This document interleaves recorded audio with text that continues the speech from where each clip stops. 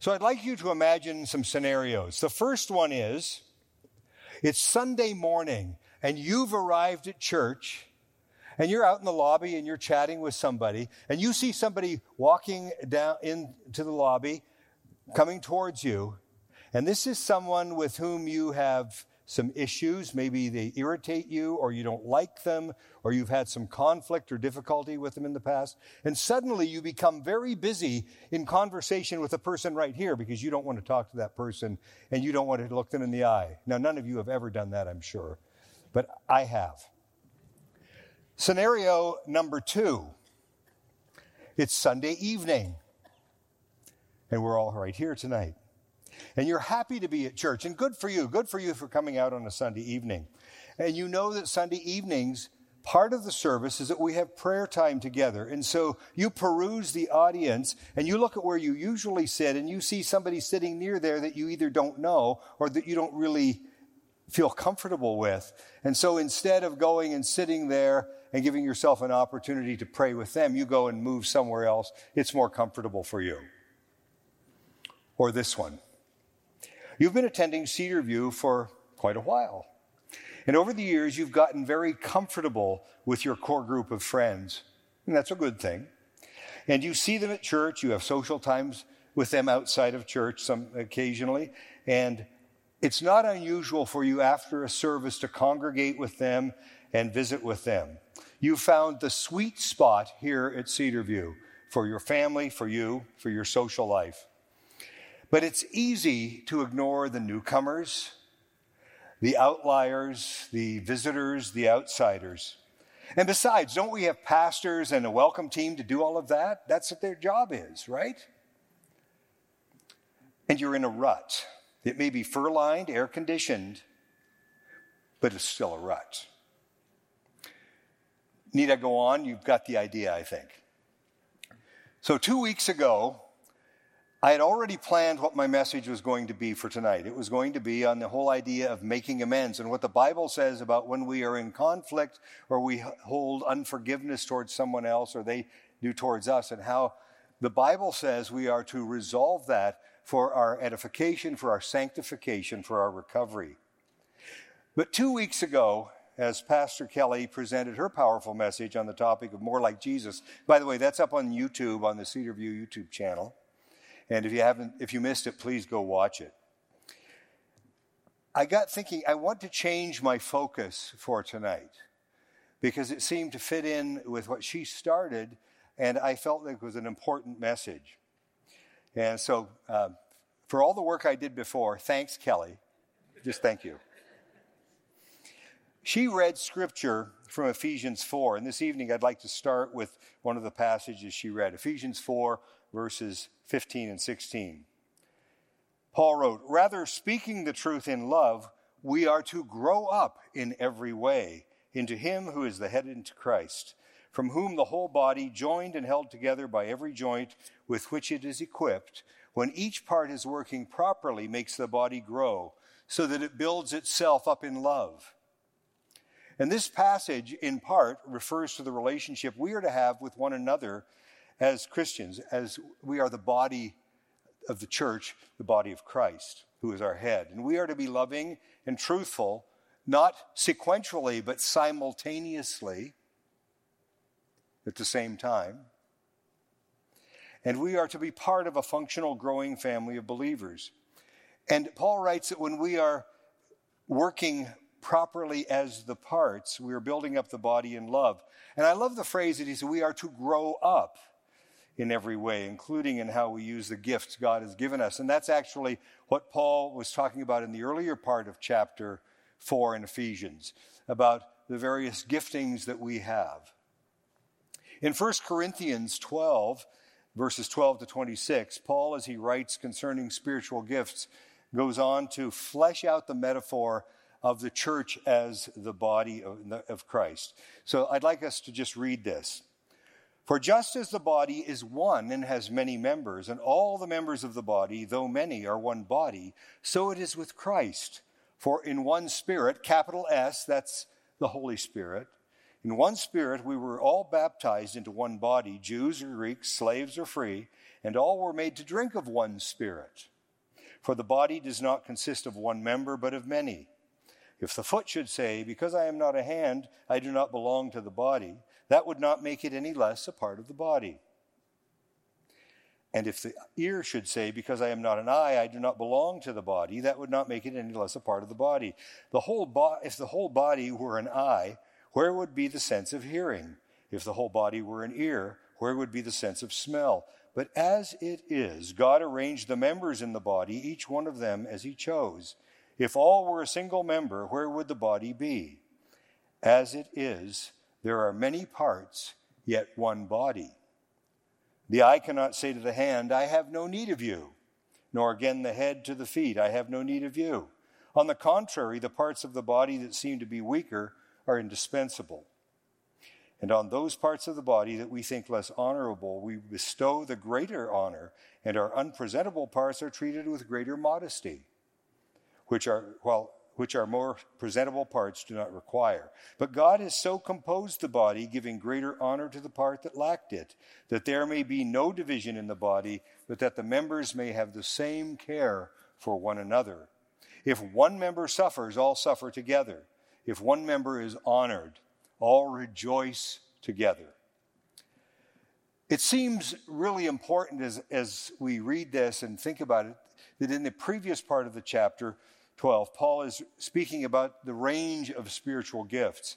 And in this portion we've just read, he's letting us know that God sees all of our spiritual gifts, whatever gifts you have been given through the Holy Spirit, all as vital and valuable to the body of the church. It's easy for some of us to get caught up in the idea that some gifts are somehow more important than others, just as we might assume that a particular part of our physical bodies is more or less useful than another part. Now, I have an example about that in just a moment. But remember that if Pastor Don and the board here had no congregation, no body to help oversee and guide, it would be about as useful as a couple of eyeballs rolling down the street on their own without a body or a brain. That would be useless. And so you and all of us together are a vital, important part of the body of Christ. And some roles and some gifts are more visible, perhaps more public in nature. I think of the worship team, people who teach, people who get up and lead groups and so on like that. But there's many other gifts that are equally important, equally vital. And we need to remember that. Each one of us is vital. So here's the example. I recently broke the middle toe on my left foot. And it was a klutzy move on my part, running through the dining room in my bare feet and not dodging the table leg, as I should have. And I had instant awareness of how important that little toe was. Now, I want you to know, I've never thought of my middle toe on my left foot as being particularly attractive. I don't think of it. I don't really, other than washing it and trimming the toenail occasionally, it's just not in my awareness. But suddenly, its vitality for my balance and my mobility became very apparent. And so too, I think one of the challenges that you and I have is that we don't recognize things until they're missing or not in use. And by the way, it's healed now, and I am very grateful for it, and I pay more attention to it than I used to. So, too, each member and each part of our spiritual body, the church, is needed, important, and vital, as I said. And unfortunately, we as a church can go limping through our walk together year after year until it begins to seem like it's normal. That's just the way it is, we say to ourselves. We rationalize it. That's the way things are. Which is rather like saying we're dysfunctional and we're comfortable with it that way. I don't think that's what God calls us to, however. And there's a neurological disorder. It's called asomatognosia. Asomatognosia. There's no spelling test, so it's okay. And it's characterized by the loss of awareness of a part or parts of the body. For example, the person who has this might do something like this. I don't know whose arm this is or whose hand that is. It doesn't belong to me. It's not mine. It has nothing to do with me. Now, if that was the case for a family member, a loved one, for somebody you worked with or cared for in some way, you would think that's maybe a mental illness, a neurological disorder, something that needs to be addressed, that needs to be taken care of. And I think this is an important point. I'm going to come back to it. But how is that like, in some ways, how we ignore certain sorts of spiritual gifts in the church? Do we ignore or cut off or avoid others, brothers and sisters in Christ, because we don't understand how their gifting is manifested in some way? Paul writes that there ought to be no division in the body and that the members need to care for one another. Verse 20 in chapter 12 sums it up clearly.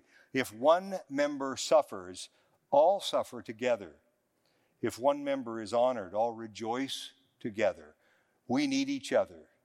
It doesn't relinquish our personal responsibility, by the way.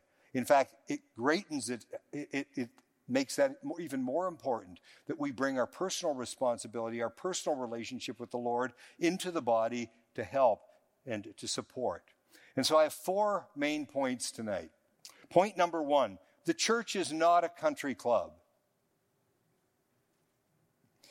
A human flaw that many of us have is that we sometimes can get into a sense of entitlement in a particular setting. And it's easy to do it. I've done it myself. Well, I'm entitled. And in a church, it could be, well, I've been a member here a long time. I tithe regularly. I go on mission trips. I help out in various ministries as a volunteer. So I believe that I should get special attention, or I should hear things. I should be listened to more than somebody who's new or somebody who's not involved at the same level.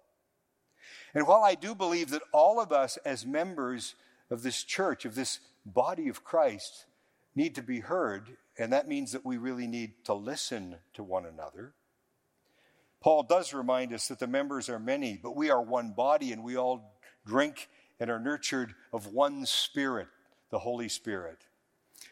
If any one of us believes that we are somehow special or more important or have better connections, it is as if we are saying to the rest of the body, I have no need of you. I'm better, I'm more important. I have spiritual asomatognosia. It's like I don't recognize you as being part of my body. That is a sinful way to view one another. Well, some of you might say, well, Jonathan, I don't think that way. I don't believe that way. Well, the question is, does your behavior here as part of the body consistently demonstrate that you value all who are part of this godly body? How are you showing your care for others? Do you go out of your way to welcome visitors or newcomers or those who might not fit into your comfort zone, or to make amends where there's been discord or difficulty? I am always so grateful, and I've had this happen to me because I have the ability sometimes to offend people. It's not my intention, but I do it. And I've had people come and speak with me about it and talk to me and do it so graciously and kindly. And I love when that happens because it helps me grow. It helps me learn that I need to focus in how I'm speaking to someone. I need to maybe change some of my behaviors. And it's helpful. I so much prefer somebody coming and speaking to me rather than going and complaining to somebody else in the body, which is not helpful in any way. Is this church home of ours, is Cedarview primarily for our comfort, or is it for challenging us, convicting us, stretching us, and thus strengthening us in the body so that we can honor God as we serve Him? This isn't a place meant for primarily our comfort. Number 2, the church is not defined by our preferences or by human personalities. Over the years in various churches, I've heard people complaining that the music is too loud, it's too modern, it's too old-fashioned, it's not interesting, it's too secular. And I've heard of people leaving a church because they didn't like the music. Now, if it's not a doctrinal issue, I'm not really sure that that's a very useful reason. Other churches will focus all their attention on a pastor's personality or teaching style. Someone in this church once told me, this was a long time ago, that they attended this church only when a particular pastor was preaching because they really didn't like the style of the other teachers. By the way, that person isn't here tonight and following their pattern. But that's problem thinking, isn't it? Let's use Cedarview as an example. We've been blessed for many years and continue to be with the wise teaching and the scholarly skills of Pastor Don. And my friend Stefan, who I interviewed here a couple of weeks ago, said that was one of the reasons he came here to this church. He said he came here because Pastor Don is a really good teacher, and he said he's right most of the time, which I was very amused by. And Don is a wonderful teacher, but we also know how quickly time passes. The day will come when Don Horban will consider retirement. And I believe that he would be the last person to say that when he retires, you should just up and leave Cedarview and go somewhere else. In fact, leaving for that reason would be a sign of idolatry. Putting a personality in the style before the well-being of the body itself. Instead, you and I are instructed to love one another, to seek the Lord while he may be found. We are to avoid division in the body and care for one another. In Galatians 6:2, it says that we are to bear one another's burdens and so fulfill the law of Christ. And we're to do this with the guidance of the Holy Spirit. Pastors, leaders, volunteers, Christian friends come into our lives for a season and then leave. But the truth of the Word of God remains our firm foundation. We are to put our focus on the eternal Word of God, not our mortal leaders or the latest trends. I was reminded of what James wrote in chapter 5, verse 14b. What is your life? For you are a mist that appears for a little time and then vanishes. I spoke recently to someone who had been involved in a well-known church, and some of you will know who I'm talking about. Their former leader, their teaching pastor, he was charismatic and charming. He was caught in repeated sexual sins. And when he left in disgrace and with criminal charges pending, some people just reflexively left the congregation. Notice that there are lots of folks in that church who have remained, who are suffering and struggling and are hurting. But I'm somewhat curious if just abandoning them and leaving is a useful thing when cohesion and help and healing is important. Maybe we are to band together even more when things are difficult.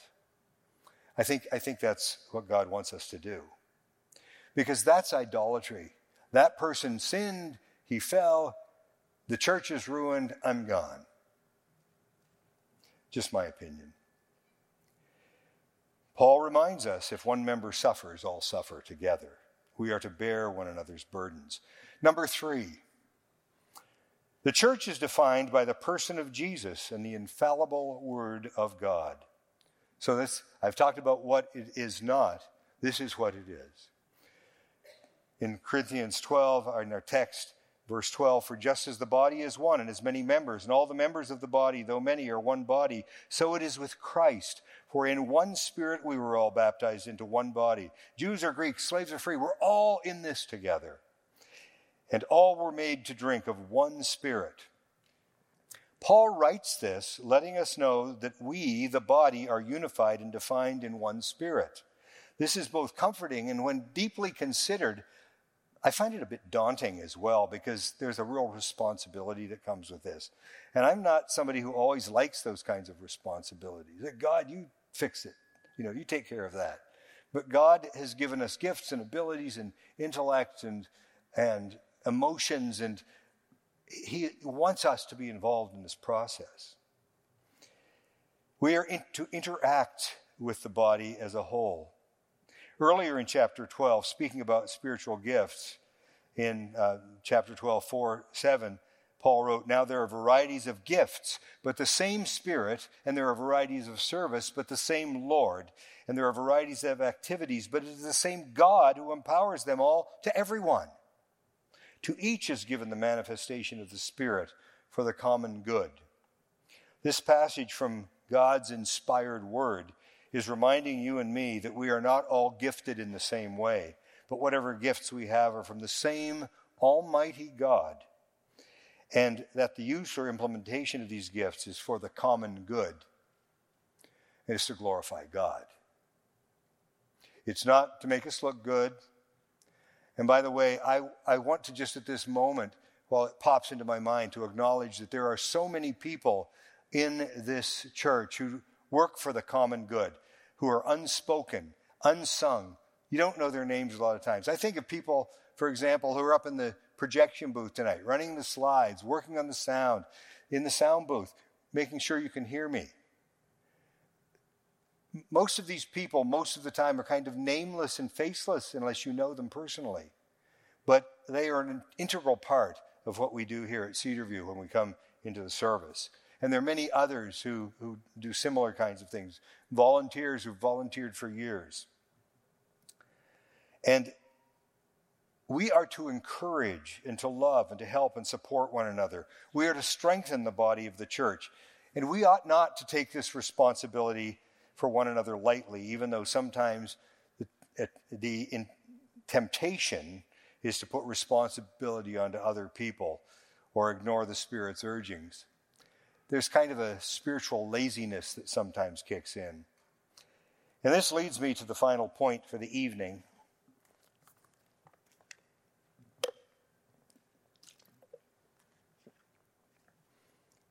And that is point number 4.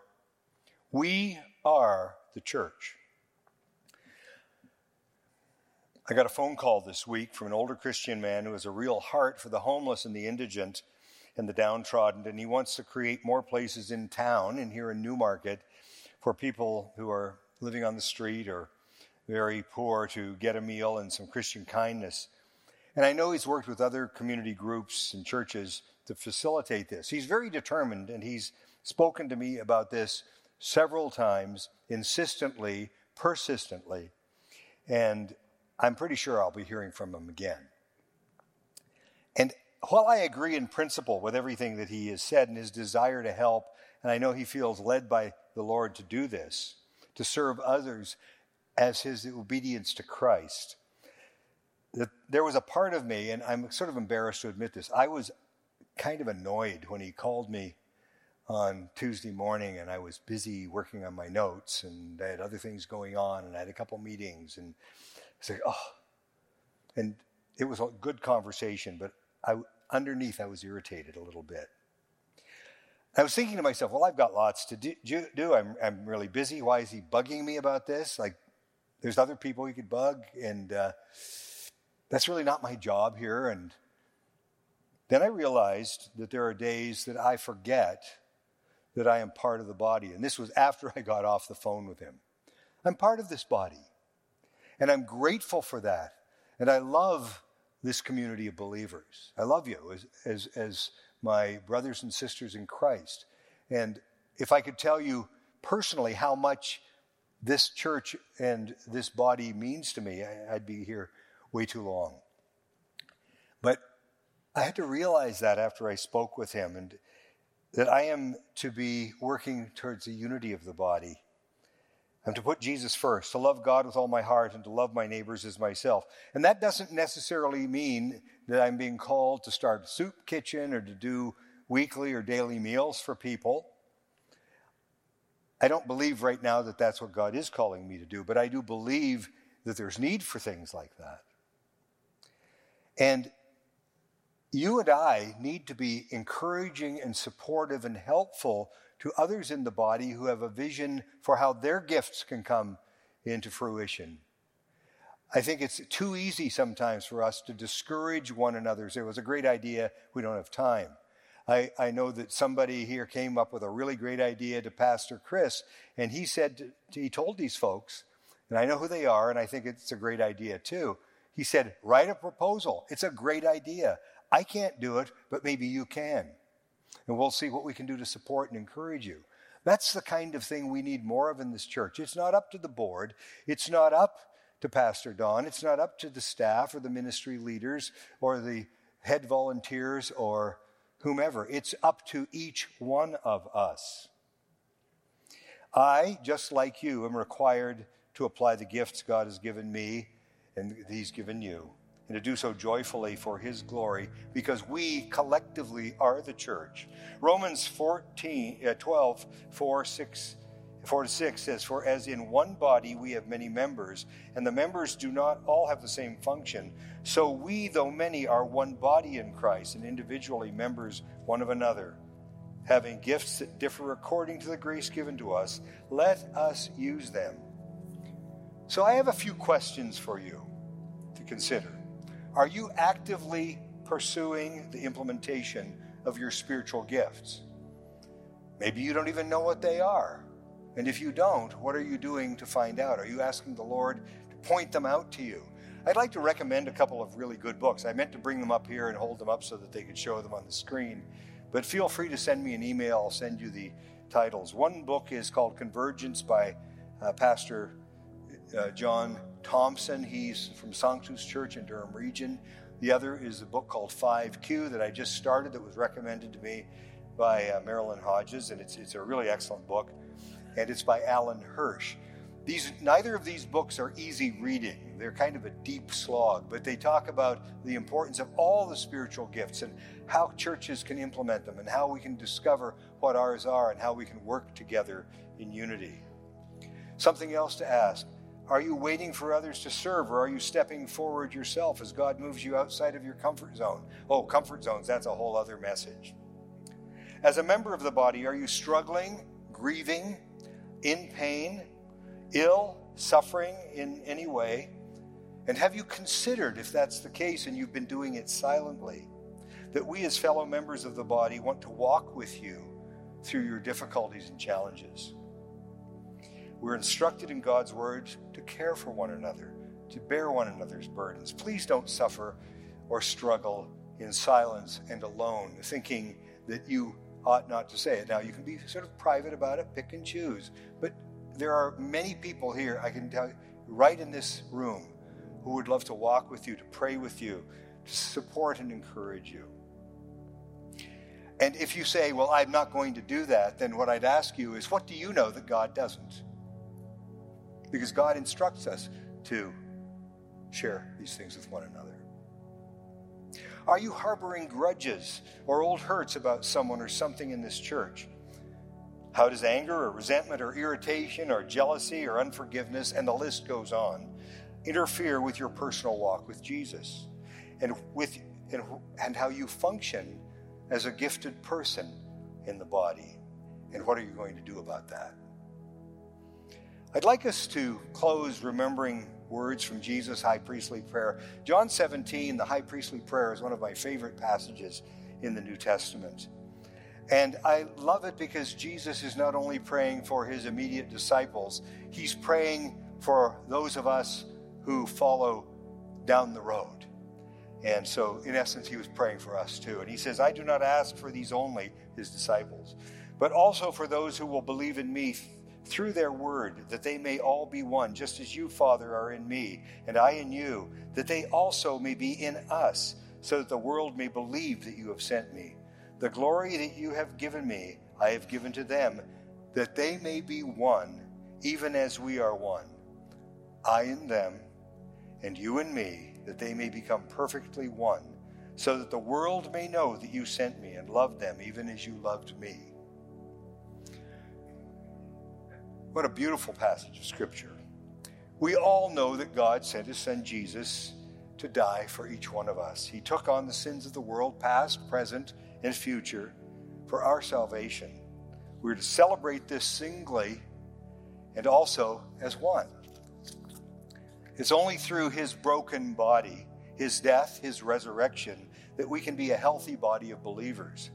He was broken so that you and I could be whole and mended. He was despised and rejected so we could be glorified and accepted in him and unified in his body, the church. Someone once said that how we as Christians walk with the broken speaks louder than how we sit with the gifted and the great. As this unified body is Christ's church, and specifically the body of Cedarview Community Church, we are to welcome messed up people. We are to love the outcast and the indigent. We are to encourage and champion the underdogs. We are to share hope with the hopeless and befriend the friendless. And we are to do this together as the body of our Lord. And why are we to do this? Because that's what Jesus did. Let's pray.